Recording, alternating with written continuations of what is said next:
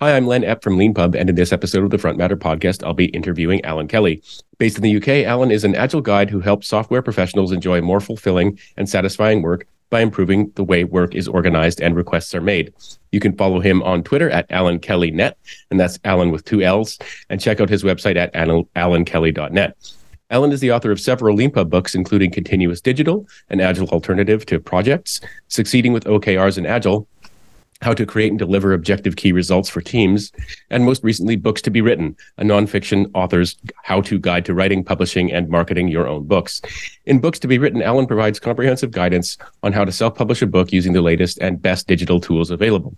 In this interview, we're going to talk about Alan's background and career, professional interests, his books, and at the end, we'll talk a little bit about his experience as a self-published author. So thank you very much, Alan, for being on the Front Matter podcast. Thank you for having me, Len. I always like to start these interviews by asking people for their origin story.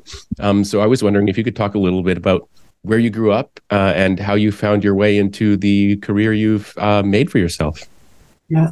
So I'm older than I look, if you got me on visual. I was one of those kids in the 1980s who had one of the early microcomputers. And, I just took to computers and programming, at the age of 12 or something. I just immersed myself in it. So much so that I ended up running the school's computers. It's one of the time teachers didn't know how to do it. And I about the age of 15, I started to earn money out of this thing. As I had to write programs and send them into magazines and places. And I used to write stuff for the BBC. The BBC used to broadcast my stuff with television signals and old technology. So I really got into it then, and I just loved it. And I've stayed doing that. Now I my career became programming, and for the first 10 plus years of my career, I was a hardcore programmer. And then somewhere about the turn of millennium, I came out to California to do the dot-com boom thing. Only I got there as dot-com boom, came dot-com bust. And a few years later, I was back in the UK, and it felt I could make the code do anything. The code wasn't the problem for me anymore. It was, the way we were being asked to do stuff, the way we were being managed, the things we were being asked to do. And so I kind of charted my way into this thing at the time called management. Only I've ended up being more of a coach, a mentor, and such. And that's where I spent the second part of my career. And along the way, I started writing books. My first book was with an old-fashioned publisher, and it's printed. I've got copies of them there. I did a couple of books with a real publisher, and then I discovered LeanPub. And now I make a bit of money out of books, but most of my money comes from coaching, consulting, training. It usually involves the word agile, but I'm not precious about that. But it's just been like an evolution for me. That's really interesting to hear. That it started with a microcomputer, and I'm curious about that. So we've sort of got like our podcast has become a bit of a time capsule when the authors are sort of people in programming or who were at one time in programming. And was it? Did you ask for the computer, or did a parent bring the computer into the home? My next door neighbors got a TRS-80, and I was fascinated by it. I just want to be around this trash 80. I wanted one. So we had a machine here in the UK called the ZX81, which is similar to Z80 machine. So, I pested till I got one. And I quickly outgrew that one. And my parents got me a BBC. I remember doing big evaluation. Should I have an Apple? Should I have a BBC? Should I have a Commodore? Should I have all the rest of it? But no, it was the micro went into the neighbor's house, and I got the bug there. And you said the BBC was sort of publishing your work. Can you talk a little bit about that? For a lot of people, I think they would love to have had that experience when they were a kid and get all the sort of positive reinforcement and sort of momentum that would come from that. How did that happen? What form did that take? Well, before the internet, people, some people had modems, they're really lucky, but there was a whole bunch of experiments going on in different places to how do you communicate, and there was this technology called teletext, and the BBC version was called CFAX. And I don't know if you had it in North America, but you could pull up a text page and you put in a number, and depending on what number you put in, you got weather, or you got news, or you got the listings guides or whatever. It's a very simple internet. And the BBC worked out here that they could broadcast programs using the same technology. And the BBC at the time were really trying to help the country adopt this new technology that's come out. The BBC had decided it was good. So it was a BBC branded computer. And so they started broadcasting a bit of TV picture you couldn't see. They broadcast programs. And so that they needed raw material. And they put out our message saying, if you write programs, we'll pay for them. And so I started sending them in. And I get these checks by Return Post. So I never had a Saturday job. I used to sell them, and they squirted them out. Most people couldn't see them. If you knew where to look, you could get this text page, very simple text page, which told you what was being broadcast this week, and my name would be there on TV. And when you say you sent them in, did you send them in on printed sheets of paper? Well, floppy disks. We'd reached floppy disks by this age. Right. So you pass up a 5 1/4 inch disc, and I post it off to London because I lived in Liverpool as a kid. Post it into London, and they'd send a message back. The BBC loved everything I did. Some of the magazines didn't love everything, but the BBC loved everything. They'd send me back a physical contract which I'd sign. Send it in, and this check would come back. It all revolved around 5 1/4 inch floppy disks. So you made your way to university and you studied computing, I believe? Well, yeah, I did computing. I actually did computing and economics. I really got into. I guess I had an inkling that way, and I could already do it. It was the easy stuff. I'd already passed all that, but I remember some nights in the lab till midnight there, hacking away, trying to get stuff going. I rolled out of that. I got a brilliant internship, before we even called them internships, with a company that was making handheld PCs, which is nothing special now, but in 1981 it was. Some people might remember the Atari portfolio. So the company that actually built that, it wasn't Atari branded it. The company behind that, a company called Distributed Information Processing here in the UK, they built that was the first handheld PC, and they were building a successor which was going to be sold by Sharp. And I managed to get myself hired as an intern there. And I was testing this new handheld PC, and like every tester, we want to automate it. And the only way to test this was to get down the not even the API layer, the BIOS level. And I remember going into this bookshop and buying myself a copy of K&R C. And I taught myself C that summer so I could write test harnesses for this handheld PC. The PC was a total flop. It was just a few years behind where it needed to be. But oh my God, it was probably the best job I ever had, because we really felt as if you were doing something unique. And did you have to move to do that job? I was lucky. By then I was down south in the UK because of university and things, and I could get into their offices quite easily, so I didn't have to move for that. And then after I graduated, everything in the UK was London centric then. Okay. Actually, that's it's a bit of a coincidence, basically. But I lived in London for a few years, and I lived in a bunch of different places. So what neighborhood or neighborhoods did you live in when you were in London? Well, to start off with, I lived outside of London in a place called Slough. And I live in Ealing on the west side, which most people pass through rather rapidly on the train these days. But I have a train stop there. Oh, that's great. That's great. And so when did you find yourself getting into writing? I guess like everyone, I felt as though I wanted to write a book. And I had a few ideas.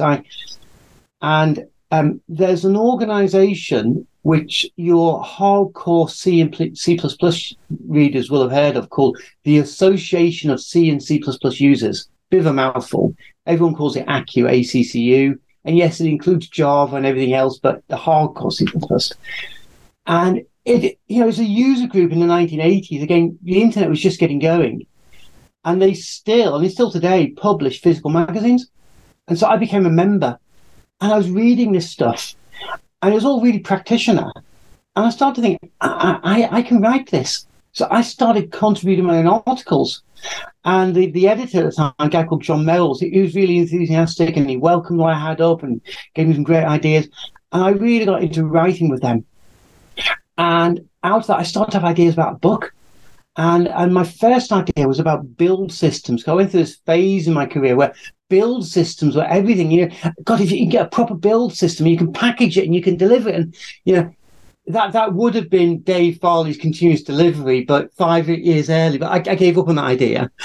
But I really got into writing and documenting what I knew. And then I went and did a master's. And I finished the master's, and I had this great big thesis. I just didn't want to leave it. I wanted to do more with it.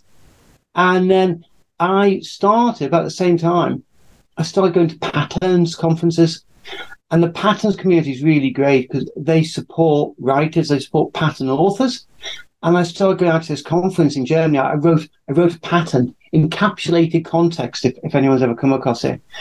And that community was great at supporting as a writer. And I learned so much about writing. I started writing patterns about the software business. But I had this thesis I was still interested in. And publishers used to come to Europlop, the Patterns conference, and I got talking to them, and we started talking about ideas one day in a bar, and like a whole bunch of other people at that conference, I ended up writing a book for them, John Wiley, and that was really a rewrite and expansion of my thesis. But while I was doing that, I was churning out all these patterns about the business of software, and that became my second book.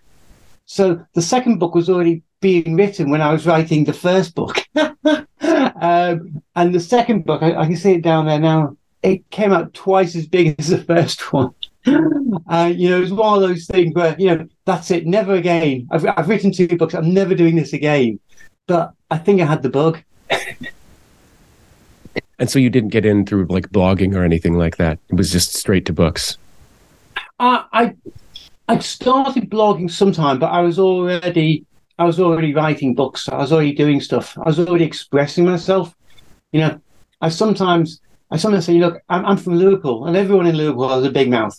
If your North American readers don't know, Liverpudlians are famous for having their say. I think I've got that bug, and be able to express myself and share what I learned and share my views. That's where it comes from. So I have blogged, but the writing came before the blogging. And you eventually made this sort of move from, sort of having jobs and bosses and things like that to being kind of independent. Did that happen around the time you started publishing? Was there any relationship between those two things? I think so, yes. I think partly it was a desire to have more time for writing. And partly, my first book was about Agile. And at the time, Agile was, it was just its first launch takeoff phase. And I think, the book and being independent fitted together. I had more credibility than most people in the market. So I had this opportunity in front of me. And by going down that path, I had more time to do the second book. So that they became kind of mutually supporting, for better or worse. I miss sometimes being in the thick of it with, a real product and everything else.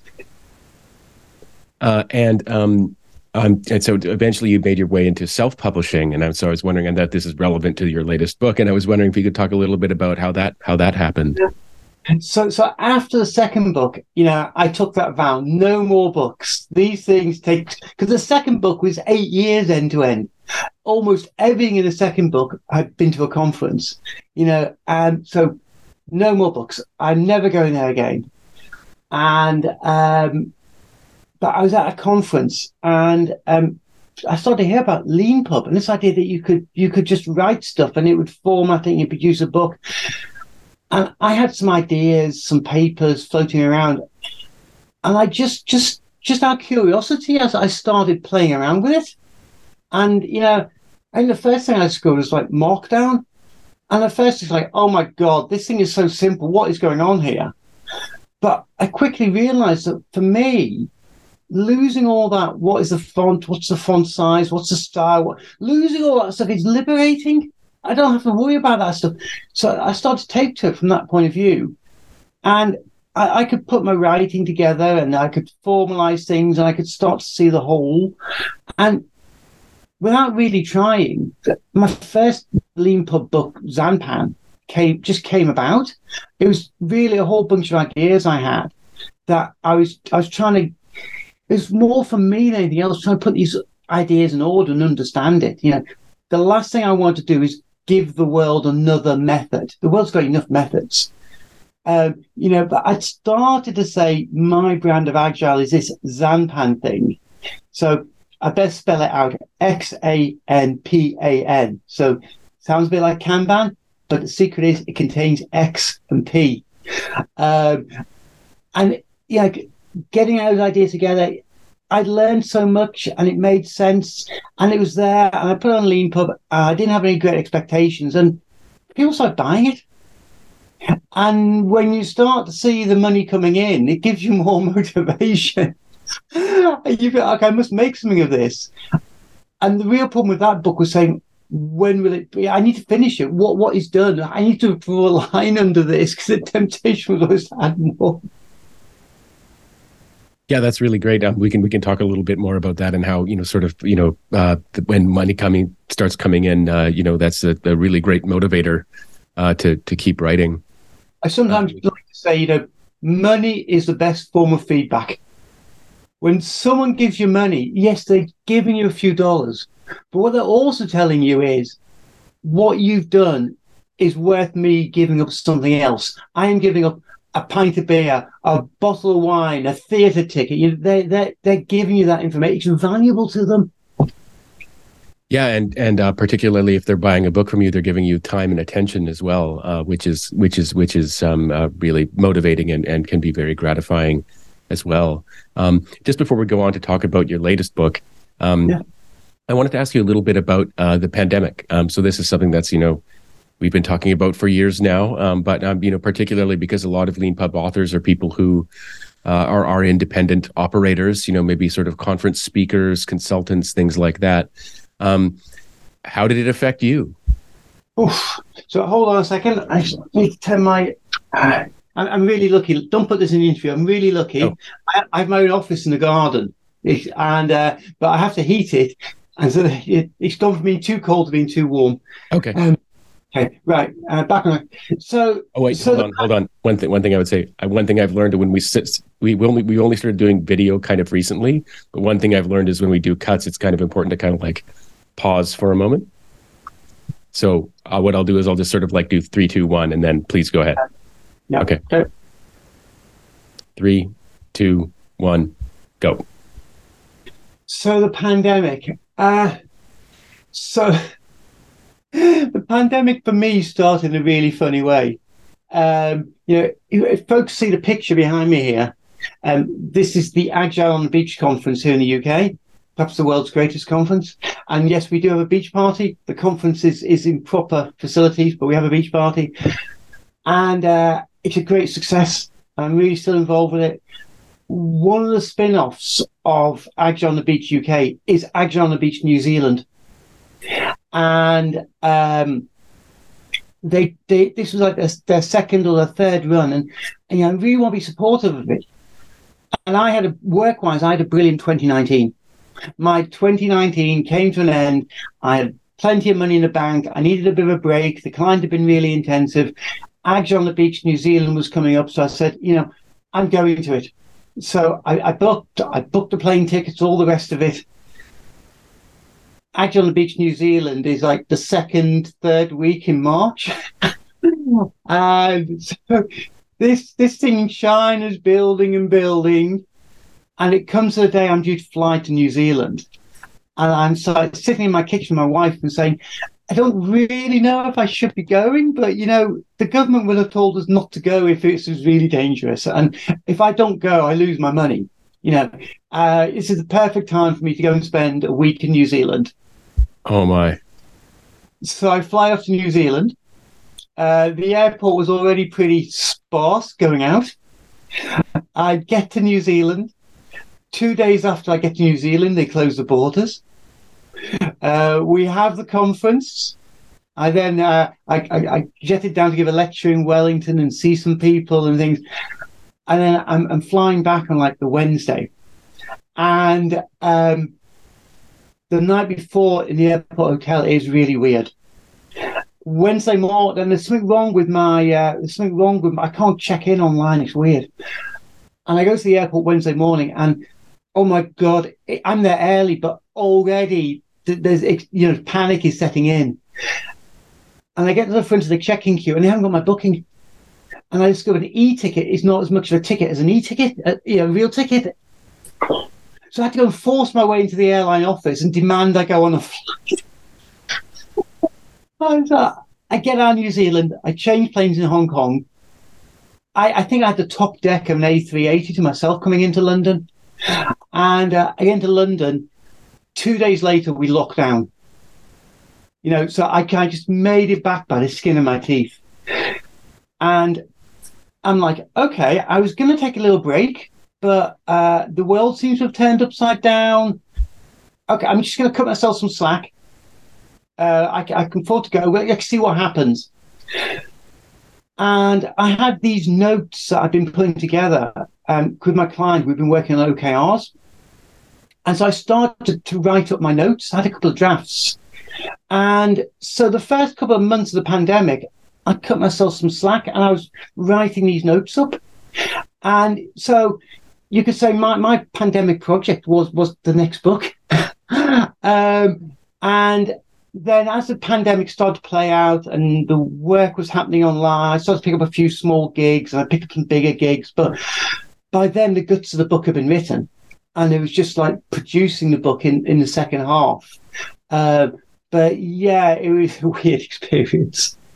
Thanks very much for sharing that. I mean, we've had all kinds of adventure stories on the podcast, and that's a truly interesting one. I mean, being sort of like on the other side of the world, Antipodean kind of adventure. And when just before we go on, just one more thing before we go on to talk about your latest book, though, you said you were getting gigs during the pandemic, like good gigs. So what does that mean? Like, were you like? I mean, presumably you were sort of like, did you have to go to coaching and sort of consulting remotely? It was all online, and I'm a really physical person. I'd much rather do stuff online, and I'd always kind of put off doing stuff online. So most of what I do is around the kind of coaching, mentoring stuff. But we often kick off with some training issues. Training programs are. And a lot of my stuff is really physical. I did a training session last week and people are folding airplanes and blowing balloons. And so somebody I've known for a few years came to me and said, look, I really want to give my team some training. Can we do something? And can we do it online? I thought, okay, well, this is the online world. And, I had to think long and hard about how I reposition my exercises, and I discovered that in the same way as I get people to fold airplanes and blow balloons and roll dice in the real world, I can't get them to fold an airplane online, but there are things I can do online. I can get them to play Minesweeper online. And if Google has a dice rolling app, I can get them to roll dice online. And I had to re-engineer some of my training material so it worked online. And then we little bits of coaching started to come through. And a few months in, I was called in. There was a project going on, and they want some more agile coaching, and everything was online. And it was really super annoying because this client's offices, if I'd ever gone to the offices, they would have been the offices closest to my house. It's just like a 10-minute bike ride that way. But at the time, everything was online. So I ended up doing coaching and training online. And it kind of worked. It wouldn't be my first choice. But now I've done it, I know when we need to, we can do it. And sometimes it's right. And just, that's really great. And the last thing I should add, actually, is just for those listening who might not notice, the kind of training and coaching that we're talking about is programmers. Yes. software developers, software engineers, things like that. That's Largely software programmers learning to do things in what we call an agile fashion. I don't do the code stuff. I do the workflow and the management and so on. Mm-hmm. Yes, but yeah, the sort of like, yeah, the way of working rather than the sort of details of coding and things like that. Yeah. So anyway, in addition to all of your other books you've now written a sort of book about books called Books to Be Written. Yes. And I was wondering if you could talk a little bit about what the origin story is of that book and what it's about and who it's for. Steve Smith. Steve Smith, who has, I think he's got 3 Leanpub books: Build Quality In, Continuous Delivery for Children, and Measuring Continuous Delivery. So he wasn't alone. I found that when I talk to people, I mention I've written books, that some people are really fascinated by it. Some people really want to know about this stuff, and some people pick my brains. And although Steve had already done a couple of books as a co-author, when he came to do his 3rd book, I talked to Steve regularly. I talked to him last night. He reached out and he said, "Can I get a brain dump from you about writing books?" And I think this was part way into the pandemic, the 6-month mark or something. And so we were on a Zoom call for about an hour, and I could see he was writing loads and loads of notes. And I was talking about, okay, so you need to make the images, you need the file size, you need to make the marketing, and I was just coming up with all this stuff. And he just kept saying, "You got to write a book. You got to write a book." And in the months afterwards, from time to time, he would mention again, "Alan, you need to write this down." I was like, no. I write books about managing software development. I write books about Agile. I write books about OKRs. I don't write about writing books. But still, people hear I write books. And somebody else I've known for years, David Daly, same story. He said to me, "Can I ask you advice on a book?" And he sends me over this manuscript, and he says, "We're trying to think about this part 2. I'm like, "No, David, you've written it. This is a book. You've got 40,000 words here. Just go to Leanpub, publish it, and see if anyone likes it." I always say to people, the great thing about self-publishing, and particularly Leanpub, is you still own the copyright. You can still go to a publisher if you want to. And I've been approached by publishers who've seen I'm doing stuff on Leanpub, and they come and talk, and one of them turned into one of my publisher books. But the thing is, you can start pushing stuff out there. You can start getting feedback. You can start earning revenue, and you still have the copyright. If you still want to go to a publisher, you can. So I had the same conversation with David as I had with Steve, although it was much more publish it and be damned. And David went through with it and looked at David's book. David's book is like Better Agile, it's called. Fantastic book. My favorite introduction to Agile in the 21st century. So David did it as well. And then I was just, where was I? I think I was just at some local networking event, just chatting to some fellow small business people. And the same experience, someone's, "Give me a brain dump. And it just clicked after saying again, "I am not writing a book. Yeah, beginning of last year, I just sat down and the words just flowed. By the time I stopped and I looked, it was like 2 months later, and already there was like 40,000 words there. Yeah, that's such a great story. Having sort of books pulled out of you that way, and sort of like, but having to pull them out of other people sometimes as well, because people can sometimes be kind of, they'll have so much to say, but they sort of sometimes need a bit of a push. And that's one of the great things about sort of self-publishing, is that it can sort of like, it can sort of be very freeing, but you do sometimes have to get over a bit of a kind of hump, as it were. And it's interesting that, so there's lots of details we could talk about with respect to self-publishing. We won't go over the whole book. Everybody should buy it if you're interested in self-publishing a book. But that one thing you've mentioned already is formatting. The official kind of Leanpub philosophy is formatting is very important when you're done writing. For 99% of book projects, there is a certain type of book project where the formatting is obviously like there's a unity of form and content going on.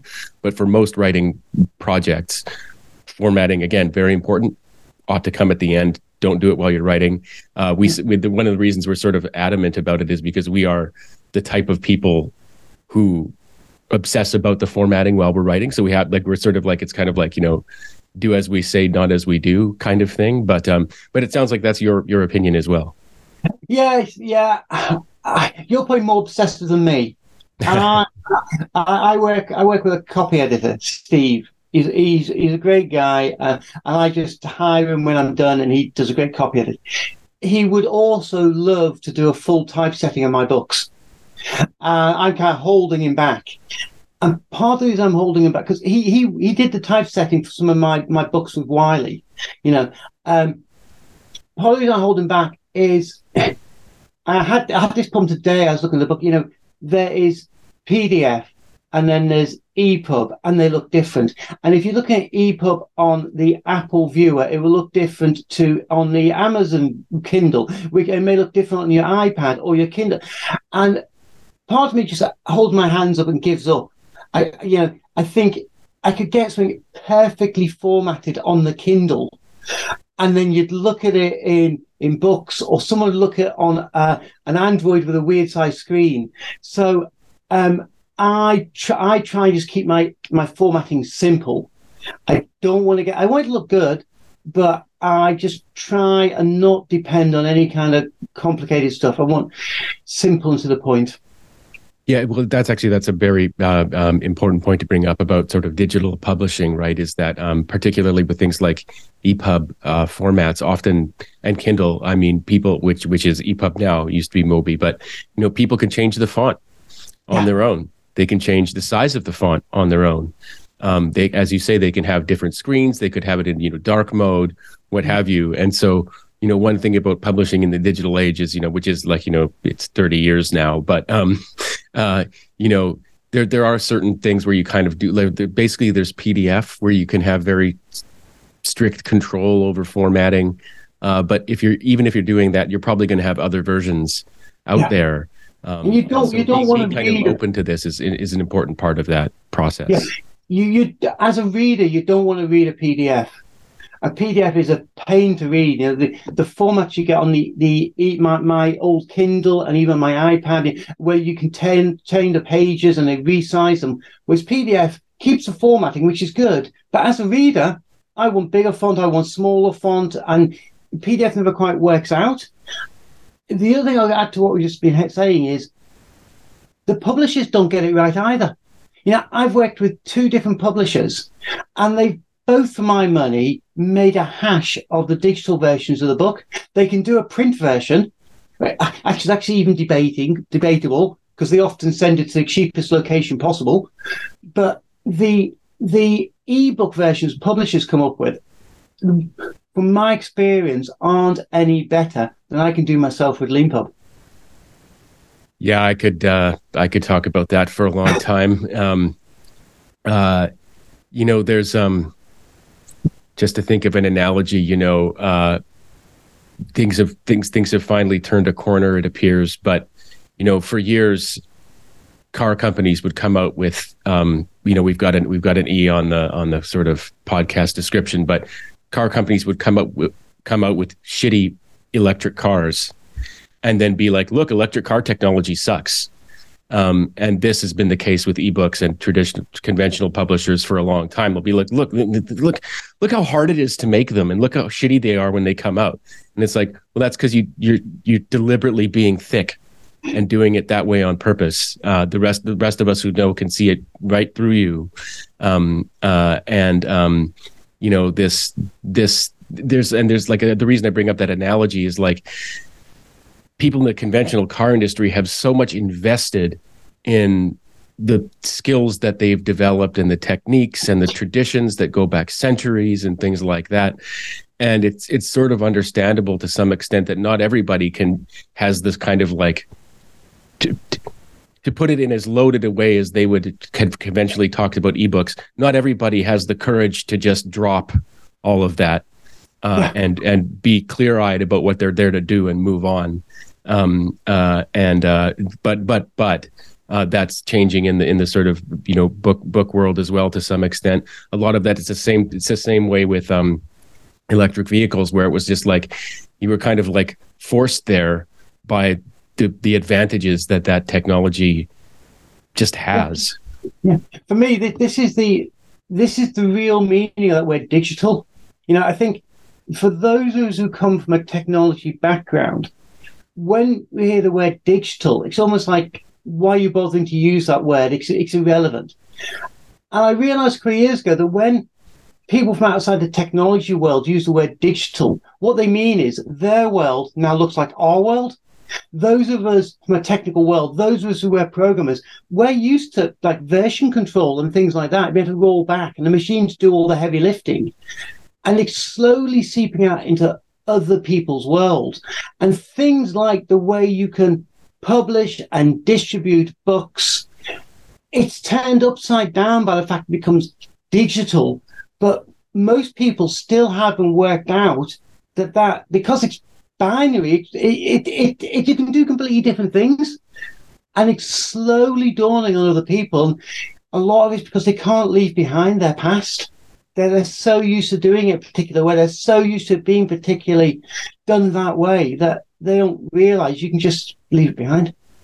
It's so interesting. Yeah, no, thanks for that. It's so interesting too how we sort of date ourselves with the sort of preoccupations we address in order to object to, right? Because I think that for people, I mean, I'm older than I look too, and for people who are Gen Z, all of these sort of preoccupations and things that we're like, you have to get over the idea that if you publish something first, that doesn't mean a publisher won't be interested in it. They'd be like, what are you talking about? Like, yeah, you put stuff out there and then maybe it takes off and you find an audience, and then maybe some company will want to work with you. But the very idea of being afraid that, if I publish my content myself first, then some publisher won't be interested in it is just a completely backwards logic to people who've grown up in a world where just you've been able to, like, what you do is you put stuff out there. You take a picture of yourself, you write words down, you paint something and you take pictures of it and you put it online, what have you. There's a very I'm just saying there's a generational element to all of this as well. Well, one of the early chapters in this new book I've written is entitled "What is a Book?" Because when we were growing up, Len, a book was a physical thing with a few hundred pages printed, and now we're used to reading, Lean-pub books on our Kindles and our iPads. Is it any less of a book because I've got it on my Kindle compared to print? What is the make of a book? Is it the fact that it's 80,000 words? Well, some books are like 20,000 or 10,000. Is it that's got an ISBN number? Well, I can buy an ISBN number. And I think that idea of what is even a book is an open question. Yeah, this is something we could talk about for a long time as well. There was a huge debate about this kind of thing in the early 90s. Around hypertext and stuff like that. And when people started sort of putting books online with like what, there was talk about what's the meaning of a link, like if I can publish a version of a T.S. Eliot poem and have a link from some quotation to the other text, what does that make of those two texts that are now linked and things like that.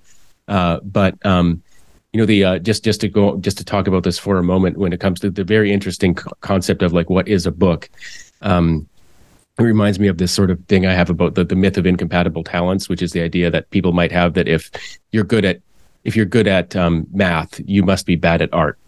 But there's the inverse, which is that if you're bad at math, that must mean you're an artist, right? And there's a version of this of what is a book. A book is an item that makes me a thinker, right? And there's a lot of people for whom like that's what, but it gives them a certain kind of status or reputation or sense of themselves. To people, to me, to put sort of people who are genuinely into thinking about stuff, the idea that like a book is some kind of status object is just a kind of, inversion of what they're all about. But that actually is that's a really important part of the whole debate about what is a book, because for a lot of people it's not about reading. It's not about writing. It's not about learning. It's not about experience anything. It's about having a certain kind of identity. Yeah. And for a lot of people, that was sort of like fundamentally disrupted by digital books, because, you know, there's like, well, how do I show it to people? How do I, you know? And then there's the kind of people who say, I really want to, you know, and like, I'm going to be very loaded in my sort of opinionating here, but like people who are like, I really need to have it in my hands. And it's like, well, I mean, there's a great, I think, BBC documentary years ago about, like, you know, people who didn't have hands could finally read when they had screens. Oh, yeah. You know, and that's the kind of thing that, like, really, I'm sort of working myself up here, but like that really gets me going when people are like, I really love the smell. Well, what about people who can't smell? You know, or like, I really need to sort of, like, you know, have a physical thing. And it's like, well, what about people who can't afford it? You know, now they can read all the books that have ever been written on, like, for free. Especially if you're willing to pirate, which we don't recommend, but, you know, there you go.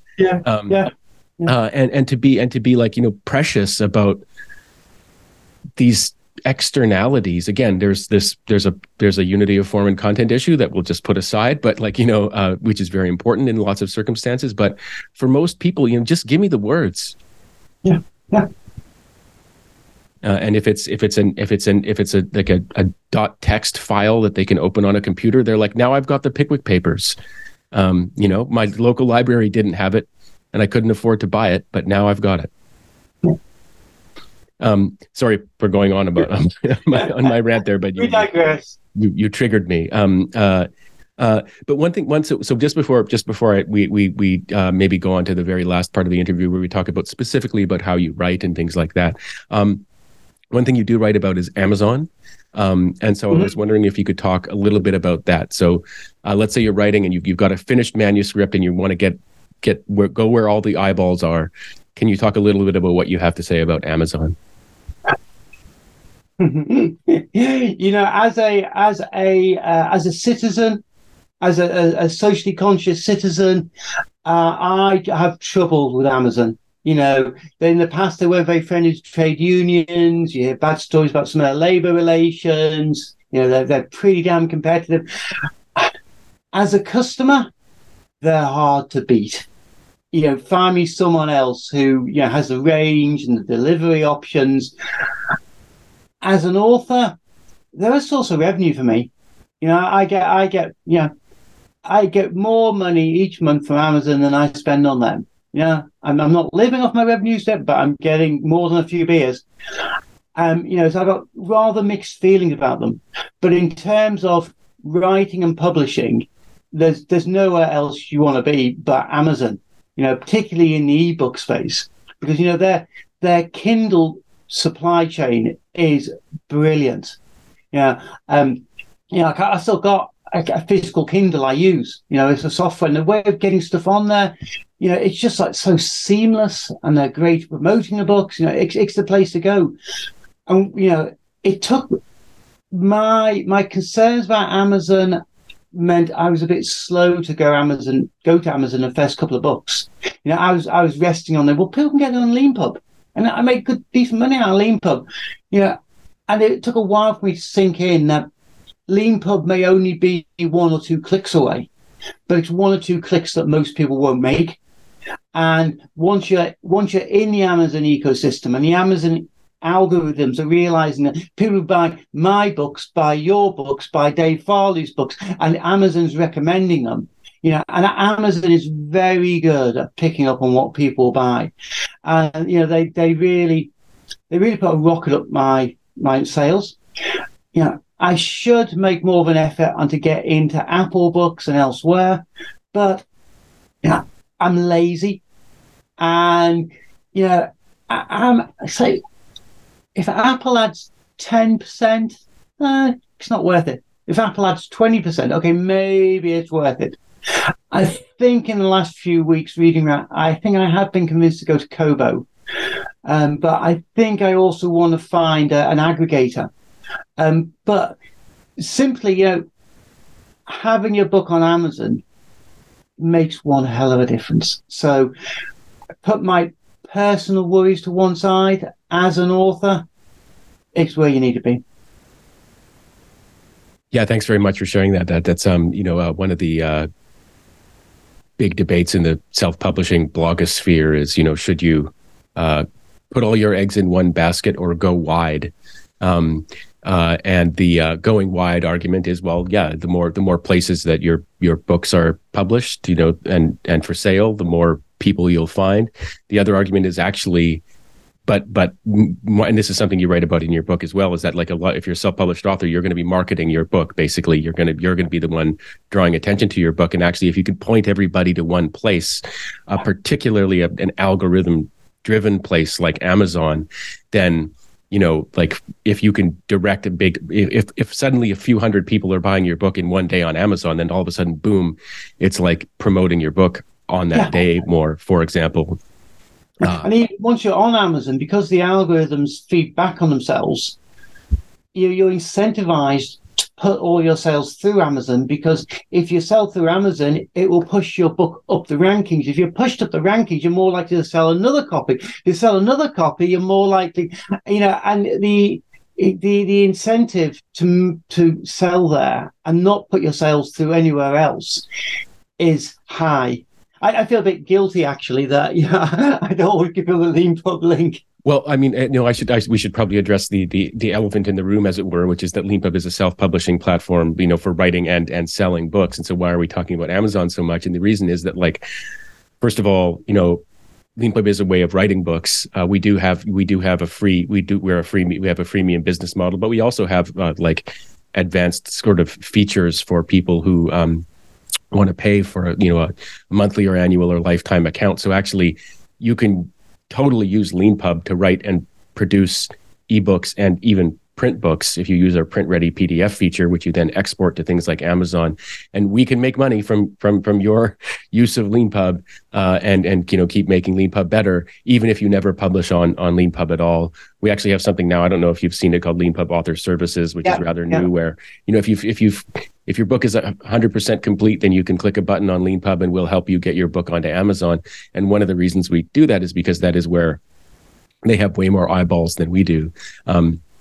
When it comes to kind of like, but I guess I would say the sort of official LeanPub line is you make way more per sale on LeanPub than you do basically on any other self-publishing book platform. And so if you are directing with the caveat about what Alan was just talking about, how like selling more things can sort of help you sell more things in algorithm-driven book marketplaces like Amazon. If you are directing individuals to buy your book, we do recommend you send them to LeanPub, because then you'll make on any given sale, you'll make more on LeanPub. Yeah, exactly. The other thing LeanPub is great for is you can do discount coupons, and they're great for a whole bunch of contexts.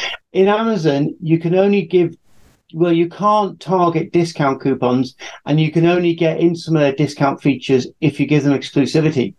So, if I'm doing like a presentation and I want to say to people, oh, you can buy this book, here's a half-price book. I'll do it through LeanPub, because I can give the people I'm talking to a coupon that will work on LeanPub. I just can't do that on Amazon. Yeah, and I mean, that's yet another thing that I could talk about forever. But we do have lots of features that Amazon doesn't have. Like the discount coupons that Alan's talking about. You can also easily create bundles if you have more than one ebook that you want to sell. You can also sell your books along with arbitrary digital content. So it could be an audio version of your book, video lectures, things like that. You can actually just sell packages. So you've got your ebook and sort of anything else that you want to add that's digital as well. So there's sort of lots of things that you can do on LeanPub that you can't do on Amazon. But currently, and maybe one day this will be true, or won't be true anymore. But there are way more people on Amazon than there are on LeanPub, and we're not we don't hide that or pretend it's not true. And we do have a print ready PDF export feature that's made specifically for going on to the aggregators and other sites as well. And we encourage everyone who's finished a book. I use it. I sell more physical books on Amazon now than ebooks.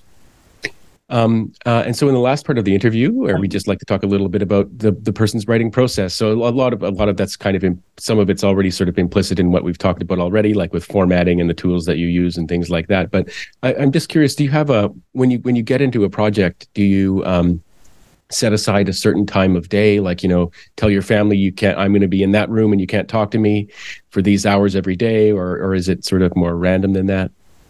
Well, yeah, as I think I said, I'm lucky enough to have my own garden office. So all through the pandemic, I continue going to the office.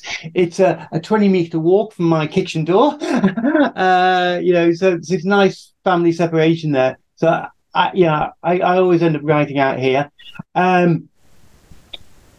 It's when I'm motivated.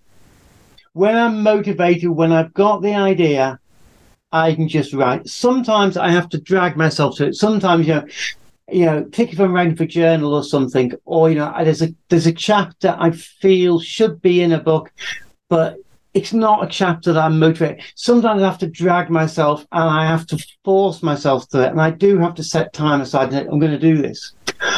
But more often than not, the ideas are in here. Sometimes the chapters are fully formed.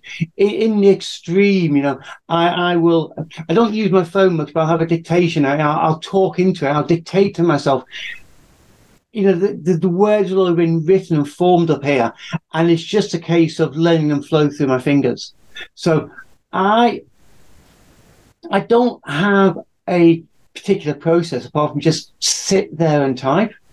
But I think, so one of the things I do say in the book, I'm really dyslexic. I spent years in special schools, and if you read any of my pre-copy edited books, they're full of spelling mistakes and grammar mistakes. I've started to get quite bullshit about this, shall we say?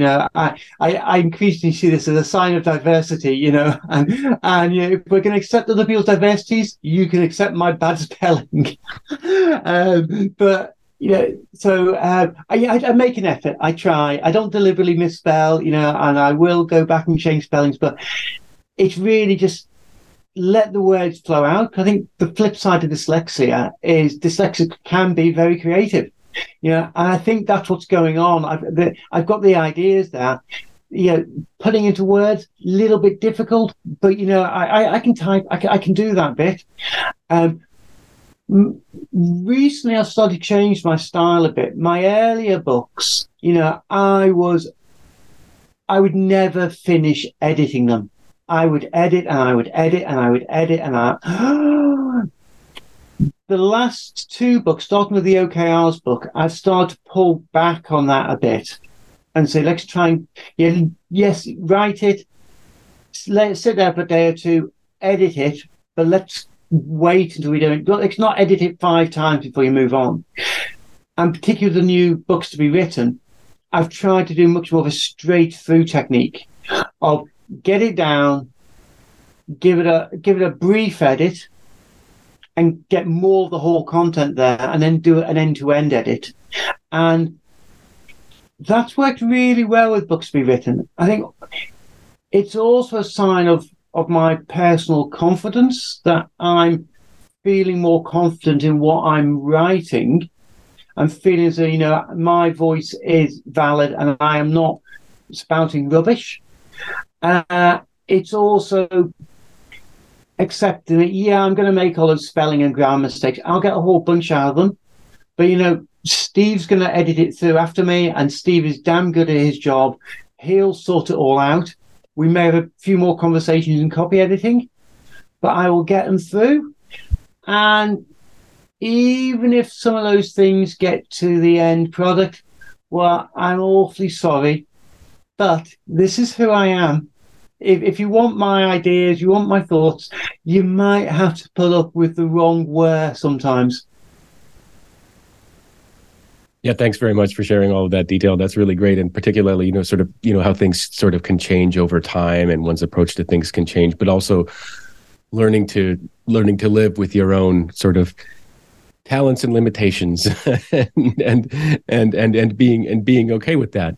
and understanding that sometimes, they flip around and you realize something that you thought was a talent maybe was a limitation, and vice versa. But I'll tell you, I think it's 3 of my books, I can't see them now, actually have a mistake on the cover. And this is happened both with self-published LeanPub books and books that are done with publishers, that the first book actually has the wrong bloody title. I didn't notice that the first one, the title was Changing Software Development. And to me, it was always Learning to be Agile. And inside the book, it gives that as the subtitle. On the cover, it says Learning to Become Agile.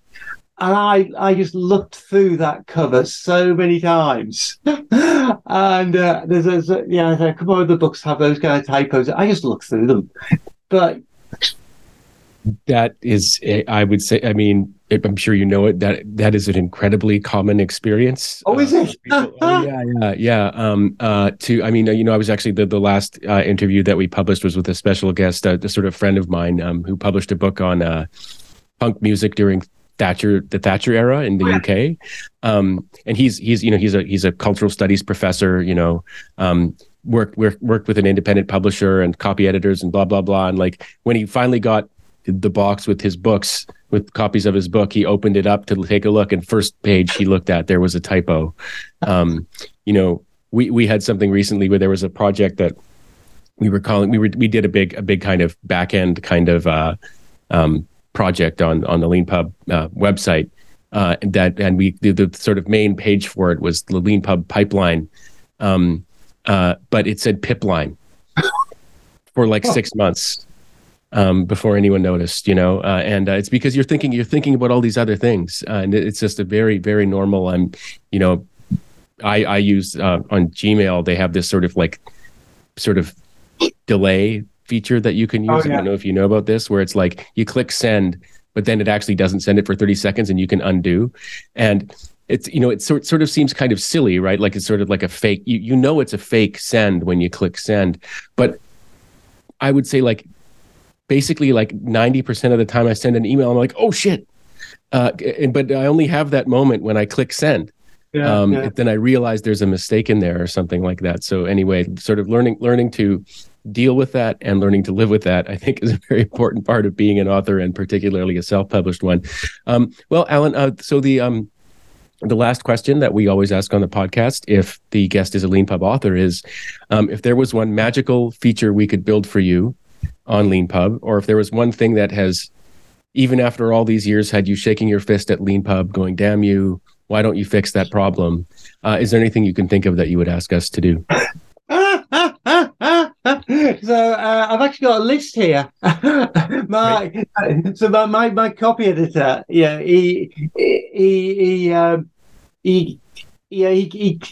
I have to keep that. I have to put him back, hold back. I'm using LeanPub, but it can't be perfect. And he sent me some final notes, including a whole bunch of things on formatting. And he says, "I wish LeanPub would fix these. They look ugly."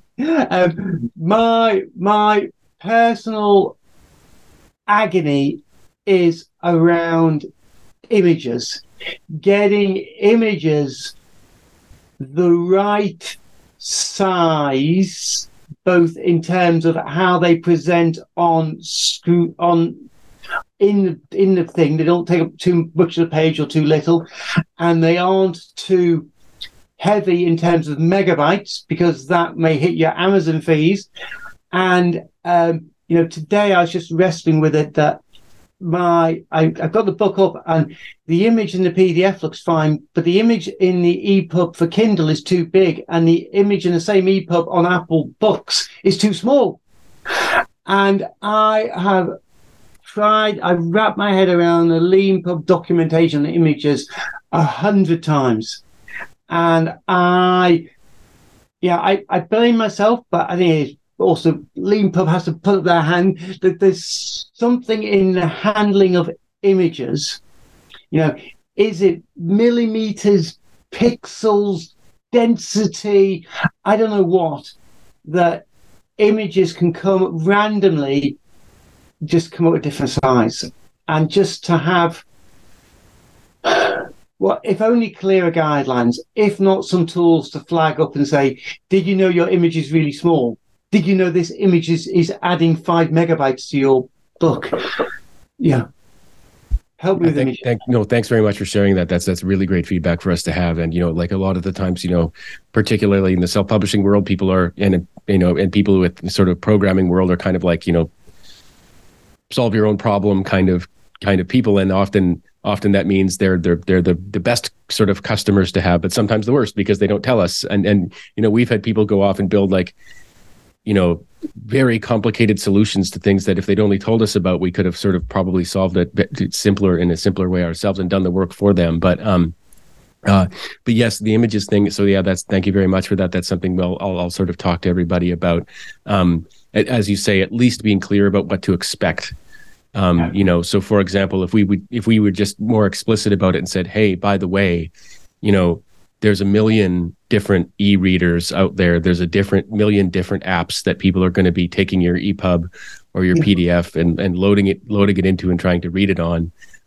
Those apps are sometimes they go obsolete. Sometimes they change all the time. What might be useful is if it was as simple as you had some guidelines for Visio, and I use OmniGraffle on the Mac, for the drawing pack, and say, if you're drawing an image in Visio, these are the kind of dimensions you want to be using. It's often just getting it the right size in the first place. No. I know what you're saying, and this sort of again the tricky thing is there's a million apps out there that people use to sort of create their diagrams or their images and stuff like that as well. And so, but that's not to abdicate responsibility. Like it's again if we can just frame it better, like images are tricky. There's this sort of like the way there's a million ways to create them, and there's a million ways to get my finger in there. There's a million ways to view them. Those ways are they're coming into existence and they're going out of existence and they're changing themselves. And so this is just a kind of like there's no sort of like total right answer. For the good reason that there's it's a big world and there's lots of people doing different things. But definitely like having more guidance around images and then sort of like, like just some sort of better way of sort of setting and just realizing it probably just at least setting the stage for it would be something that we could definitely do. We will not just do a better job of, but just do. And so we'll definitely think about doing that. Well, Alan, thank you very much for taking some time out of your evening to talk to us about yourself and about your writing and about your books and your latest book, Books to be Written. And thank you very much for being a LeanPub author for all these years. My pleasure. Thank you for giving us the system. It's wonderful. Thanks. And as always, thanks to all of you for listening to this episode of the Front Matter Podcast. If you like what you heard, please rate and review it wherever you found it. And if you'd like to be a LeanPub author yourself, please check out our website at leanpub.com. Thanks.